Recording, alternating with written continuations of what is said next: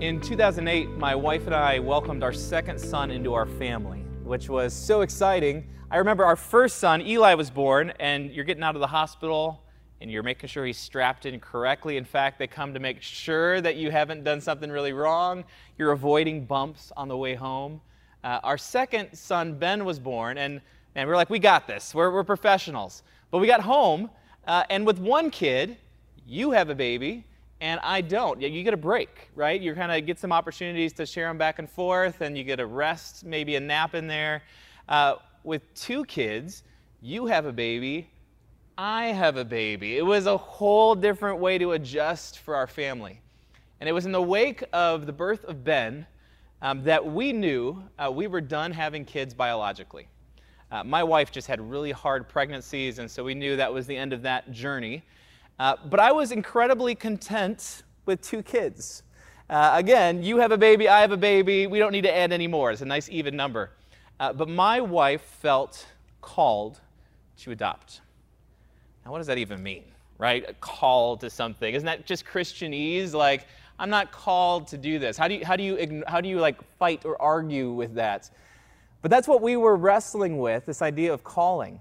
And I remember one moment we were in this heated argument on our couch in our living room.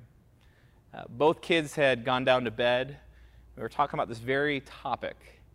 And I remember coming to this crescendo in our conversation. It wasn't a fight, but it was a heated discussion. And I said, you better start praying that God puts this on my heart because he's calling Katie to adopt. I don't know if he's calling us to adopt. I kid you not. Turned on the TV right after that defiant point, and there was a Dateline episode of this family who had adopted a ton of special needs kids, and it melted your heart. And I remember, not that God ordained that Dateline episode would air, but oddly curious that it popped up at that moment. And that was one of many examples of times that God brought us both that sense of calling. We're in a series called Elementary. It's all about discipleship. And today's is an incredibly important principle because it deals with this idea of can we hear what God is trying to say to us, and then what are we going to do about it? That the almighty creator of the universe, the one who spoke and brought everything into being, and yet knows us by name, would have a plan for our lives in a way that is personal. And even thinking back to that adoption story, this last year I was reminded of it as we finished our story of adopting two little girls from the foster system. After being foster parents for a number of years, praying, discerning, walking along that path, God was incredibly faithful in what he had planted a number of years before. Now, my wife still is discerning that call if we're going to add more to our family. I think we're good. I think we're good with 4, just putting that on the record. But how do we hear from God? I think it's a great question to be asked. There are a number of principles we're covering over these weeks that ask this question of what does it mean to look and think and act more like Christ? And if you watched last week, it's a process that we call discipleship. In John 8, Jesus is asked, who are your disciples? And Jesus says, those who hear what I teach and do it. Those are the two important things of what it means to be a disciple. Doesn't mean you're just hanging out, right, with the big guy. Doesn't mean you just are, around other Christians. Those who hear what I say and put it into practice, those are my disciples. And the shape that we're going to learn today is all about hearing and doing. I can't help, as I was preparing for this message, to think of, in light of this pandemic, in light of all the ways that we have many things to disagree on, many different positions or perspectives, many things that would divide us right now. I think of arguments that I'm reading on Facebook, and I can't help but read every single comment going down. And even for myself to feel, strongly about certain things, but then to read something and feel like, okay, I'm moving this way and I'm moving that way. What a unique time to be alive. The political division in our country, I think, is more divided than it ever has been before. And what an incredible posture for us to take than to say, okay, these are important things that are happening. We should be discussing them. We should, as a people of God, be speaking into those. But to have a posture of saying, God, what is it that you would say to me right now? And would you give me the courage to act on it? That is the core of what it means to follow Christ. So there's two questions that come off of this. Number one, are we listening? Are we listening to what God would say? Our mission statement as a church is leading people into a focused life with Jesus Christ. And in traditional, normal years, that usually is speaking into a culture where it's 1,000,000 miles a minute, where you're running from this thing to the next, and you're going to sports practices, and you have too many events to be able to keep your calendar. And what a shift has happened over the last several months, where for a lot of us, our lives look a lot different than they did before. But one thing that I've found is the focused life, a life that is intentionally seeking the Lord, doesn't happen automatically just because my calendar changes. And I've tried to say, okay, how can I intentionally try to listen to what it is that God is saying to me? How can I intentionally try to keep my ears open to spend time in the Word, time in prayer, time in meditation, time in fellowship with other believers, so that I'm able to hear from God? And then number two is equally important. It's not just hearing what God is saying, but am I actually going to do something about it? Are we a people of action? And if you do these things, if you listen to what God is saying and you do it, you will be fulfilling the greatest calling you could ever fulfill. You will be a disciple of Jesus. You'll be living out the Word of God. And I am confident that if you do this, there will be a transformation in your heart that will bring about transformation in the place that you are called to. Transformation in your home, transformation in your marriage, transformation in your workplace, transformation in your neighborhood, if you would listen and apply what God is saying. A number of years ago, I had the opportunity to go on this long backpacking trip in the Grand Tetons in Wyoming. And it was incredible, kind of going up and down these switchbacks, seeing peaks, seeing glaciers. As a younger guy, I was just mesmerized by the entire thing. But we got to this one point, it was about the halfway point of our hike, and it was this nondescript location that didn't look like anything in particular. It wasn't a peak, it wasn't a valley. In fact, it was just a bunch of kind of gravel in a long line, and there was a little sign there that said, Continental Divide.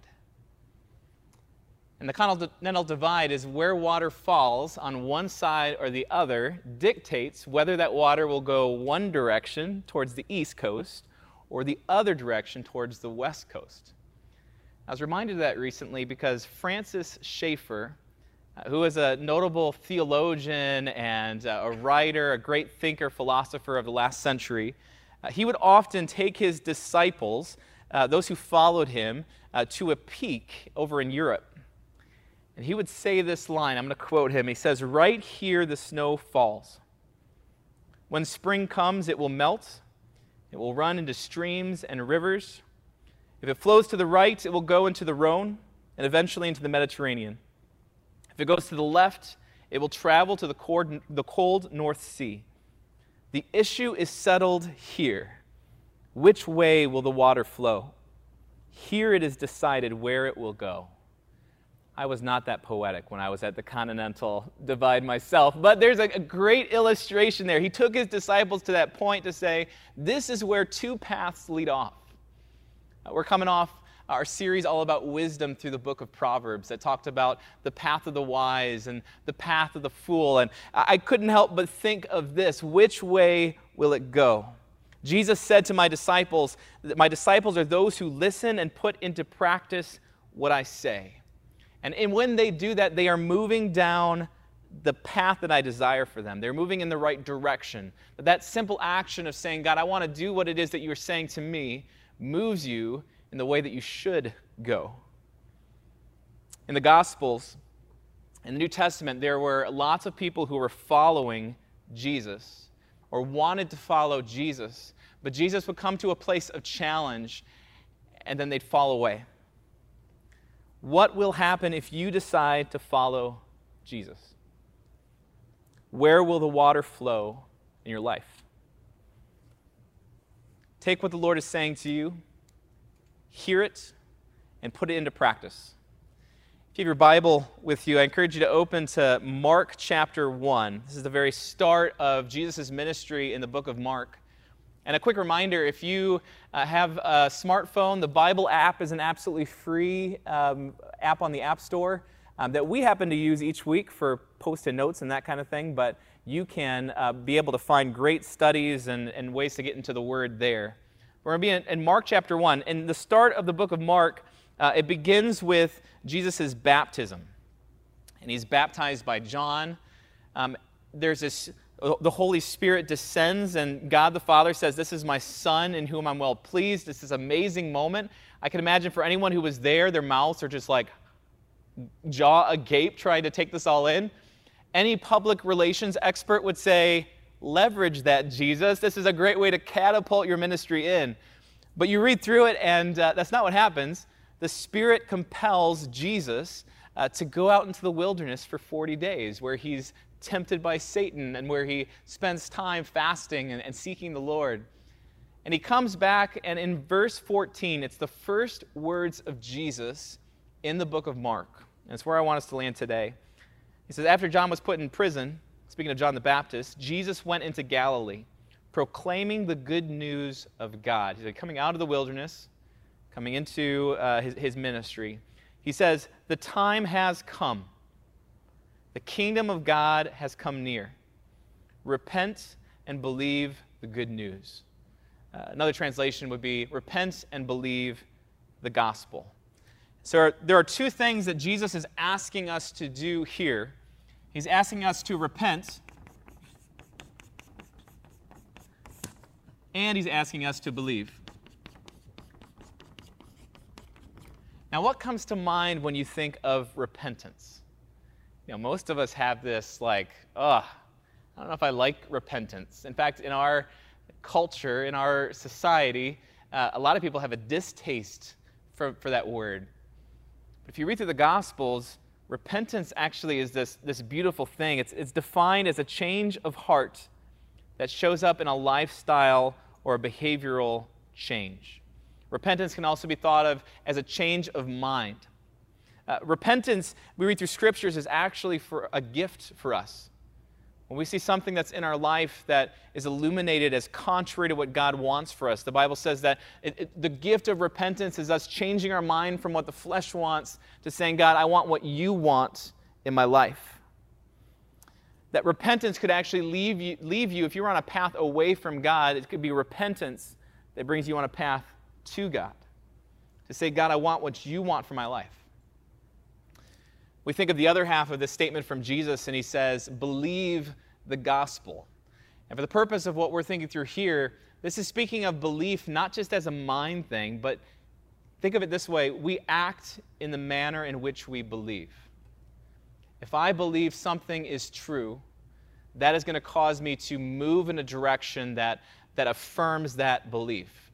So as a side example, I believe my wife loves me. Right? That belief is deep, that there's an identity there that comes from us as husband and wife. And so I act assuming that my wife loves me, and so I do things to nurture that relationship, to fill that relationship. Belief ties to action. And so for today's principle, we want to lean into this idea of hearing and doing. And what I want to begin with is beginning with this concept of time. There are two words for time that are used in the original Greek. One is this word called chronos. And chronos is a word that we get the word chronology from, time as it moves forwards. Seconds, weeks, months, years. Traditionally, as time moves ahead, you can connotate that here in this arrow. A second word, though, that comes from the Greek that refers to time is this word kairos.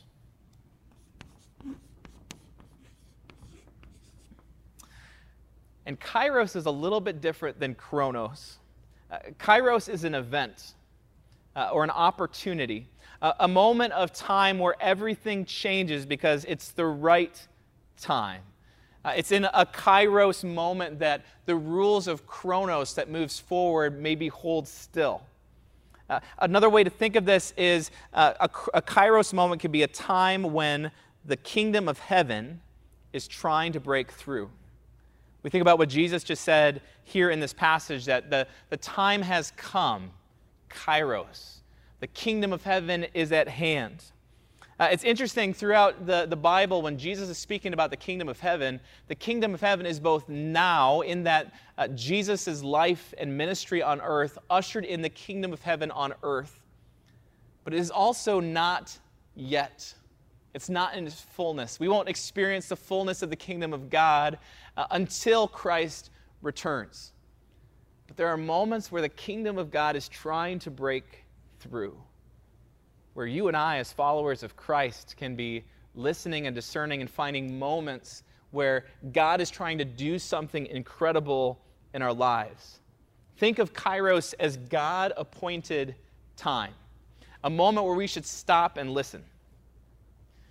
Now, some thoughts about Kairos. A Kairos moment can be both positive or negative. Even that description of an event where time stands still. I shared at the beginning of this the birth of my children. I remember being there in the delivery room, all the gory details. I remember who was standing where. I remember that first moment that I held my kids in my arms. What an incredible moment where time seemed to stand still. Or even I think back to my wedding day. I remember that moment my wife came around the corner the first time that we saw each other that day and took my breath away.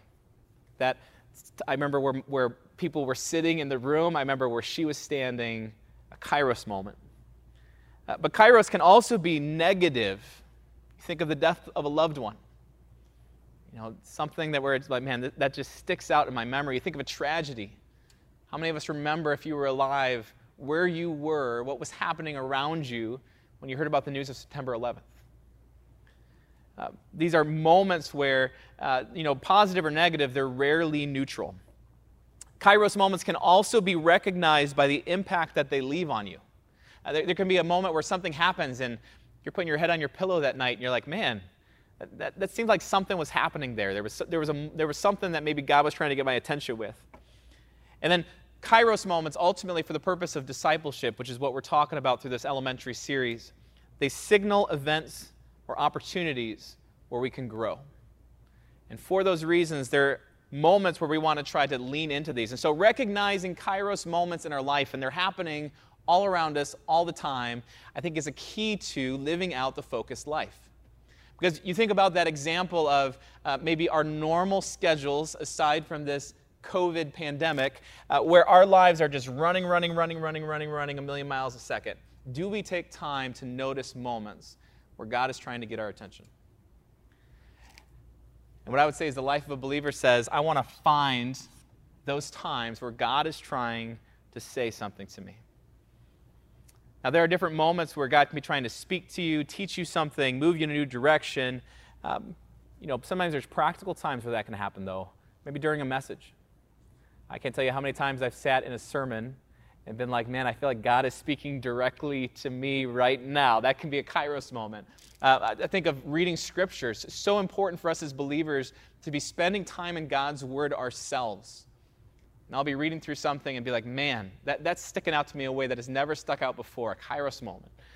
It can be in moments of meditation, times that you're praying or seeking the Lord where God is trying to speak to you. And so what do you do in those moments? What we use is a shape, a way of talking about this here, that we call the circle. And the first step is to observe. To come to this place of saying, man, that feels different. That feels like maybe God's trying to get my attention. And obviously, the more that we lean into this, the more that we're able to recognize those things that are around us. The main question that you're trying to ask in this step is what? What happened? What made you feel that way? What does that remind you of? And if you are too shallow here and just kind of skip along, you'll miss what God is trying to say. But it's not enough just to observe. The next step is to reflect. And it's in reflection that we lean into not just what, but why. We mentioned a second ago that often Kairos moments are tied to an emotion, that there can be an emotion that comes out in those moments. And so why did I react that way? Why did that emotion come up? Why does God seem blank? Why does this feeling seem familiar, maybe with something else that's going on? It's in this reflection that we want to dig to the root of what's actually going on. Just by way of example, anger often isn't tied directly to the root of what's making you feel angry. In fact, it might be something that you're feeling hurt or feel fearful of, jealous, rejection, something totally different. It could be something that maybe it's less painful to deal with your anger than it is to deal with the actual hurt that's associated with it. And so often when we dig deeper, when we work in the sense of trying to figure out something that's happening, that we're able to reflect on what God is actually trying to say. And so these first two steps, they deal with who? Us, me, right? Like I can do this completely on my own. I don't need anybody else to be part of this process. I can observe and reflect what's missing from this when you think about how we're meant to be in the church. Community, relationships. And so the next step is discuss. This is when we already asked the what and the why. Now we ask who. Who can we open up to talk to about this? The goal is to run to where what we think we're hearing and to validate that with other men and women of faith who are able to come alongside us. Now, this can be with a trusted friend. It can be with a counselor. Sometimes when you're dealing with some of these hard root issues, this is something that you're saying, hey, I feel like I'm working on this, and a licensed counselor can be someone that helps you with that. Here at Community Church, we would say groups are incredibly important because what better place to have a regular rhythm of discussion of what God is saying than in communities of believers that we're in with other people. That our groups wouldn't just be a club where we get together and enjoy some hospitality, that we're at a place where we're able to actually discuss what God might be speaking or teaching or moving in us. And so sometimes there's a sense of vulnerability that comes with discussion. And you might right now say, I'm comfortable with maybe the introspection. I'm comfortable with the, thinking about it, observing it, and reflecting on it. But do I really need to bring other people along for the journey? And my encouragement for you would be to ask the question, what is it that scares you about opening up about these types of things in your life where God is trying to get your attention with other believers?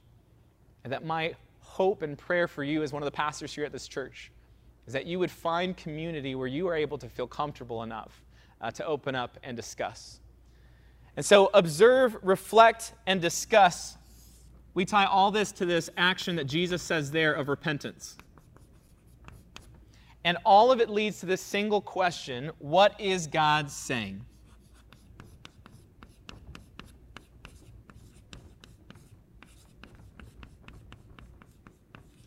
What is God trying to say to me? How is he trying to get my attention? What is it that he's actually speaking there?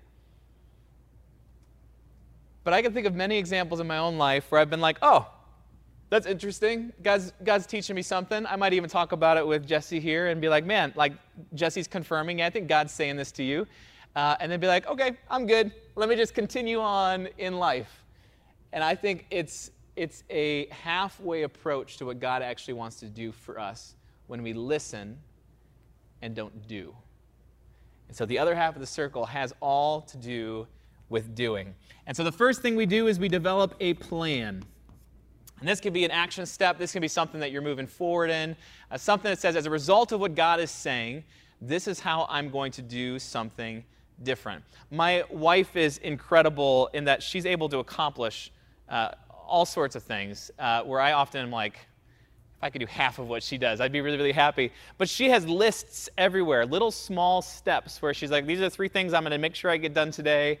And I'm trying to learn a lot of those skills as I see her. If Kairos moments are constantly happening, you might say, this feels exhausting. This idea of constantly listening and trying to apply things that God's trying to say to me. But my encouragement would be that a plan can be this single step in a direction that says, God, I'm going to follow through on what you're trying to teach me. Think about even back to that continental divide, a single movement of the water in a direction that God desires for you to go. And the question with plan is how? How are we going to do it? Think of tangible ways that this can be accomplished, little steps that you can take this week. The next step comes in account.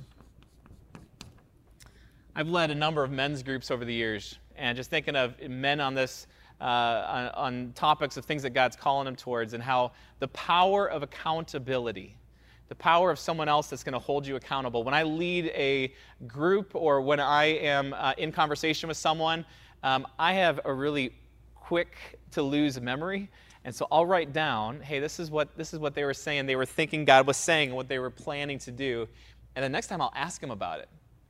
And even that action of knowing someone's going to ask you about something that you're planning to do has incredible power to move you towards action.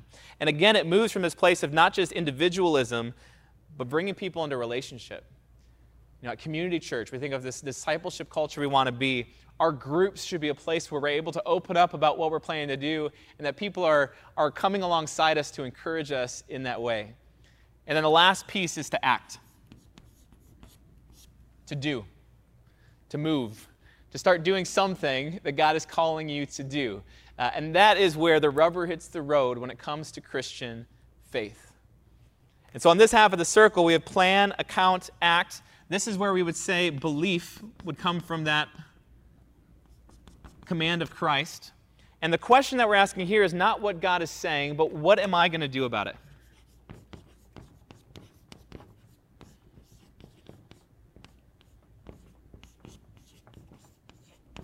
What am I actually going to put into practice as a result of what God is trying to teach me? When it comes to discipleship, this is the core that's there.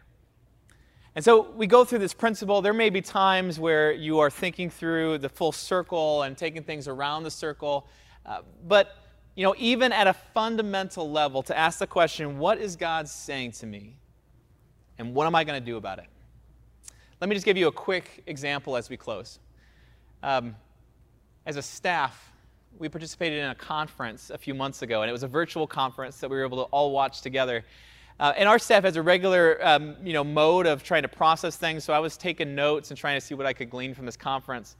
And there was a particular speaker who made this statement. He said, "Don't confuse the what of what you do with the how you've always done it." So he's speaking, and obviously this can apply in a lot of things when it comes to the quarantine and social distancing.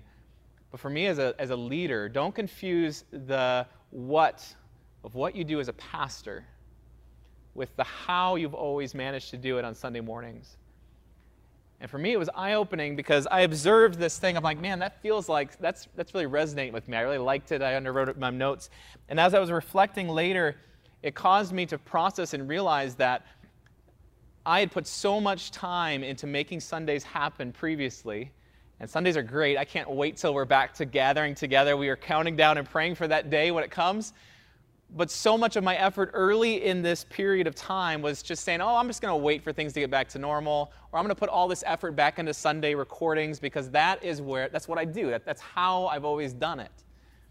And God said, no, there's more to what I'm calling you towards as a shepherd than simply the production of gathering together. And as a staff after this conference, we were processing, all talking together about things that we had pulled out, and I discussed it with them. People confirmed it and said, yeah, that's something that resonates with me. It validated what God was trying to say to me at that moment.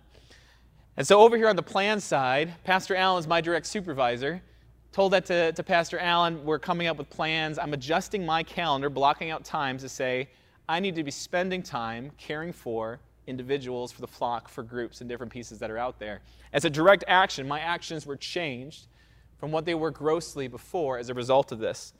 And, being my boss, Pastor Allen is holding me accountable to make sure that I go through those processes. And so action is coming that hopefully I am better as a younger leader here on staff to be able to lead more effectively because what God is trying to say to me on an active basis. Does this make sense? This process of hearing and doing what God is trying to say. Now, we on staff often will remember the acronym as ORDPA to try to remember the different pieces that are out there. There's different ways that you may process this and love this. But I don't want you to feel burdened by the fact that you have to remember all of this to be able to put this into practice. In fact, I think you could come to nothing else than remembering, what is God trying to say to me in any given moment where he's trying to get my attention? And what am I going to do about it? And in fact, those two questions are something I ask at the end of most of my one-on-ones, most of my conversations, most of the things that I'm leading. Because if you did nothing else as the people of God than that, you're going to take ground when it comes to this concept of discipleship. I just feel so grateful that God is not done with us, that God is constantly working, that even going back to that earlier example, the infinite creator of the universe beyond our comprehension wants to give us stuff that we can do that's filled with purpose. How incredible. And even in light of what's happening right now, that God may give us a unique word and that I could get out of the way and put my opinion agenda on the side and say, God, I want what you have for this circumstance. I think that's what the world needs right now. So we did this last week. Let's do this again. If you would close your eyes right now. And in light of what you just heard, would you ask God, what is it that you might be saying to me here in this moment? I want to give a moment just for you to process that. What is it that the Father might be uniquely trying to speak to you, whispering to your ear? Maybe you know what it is and you've been trying to ignore it. Maybe it's something you've been going so fast, and even with maybe your calendar changed, you filled it with other things. What is God trying to say to you right now as a son or daughter of His?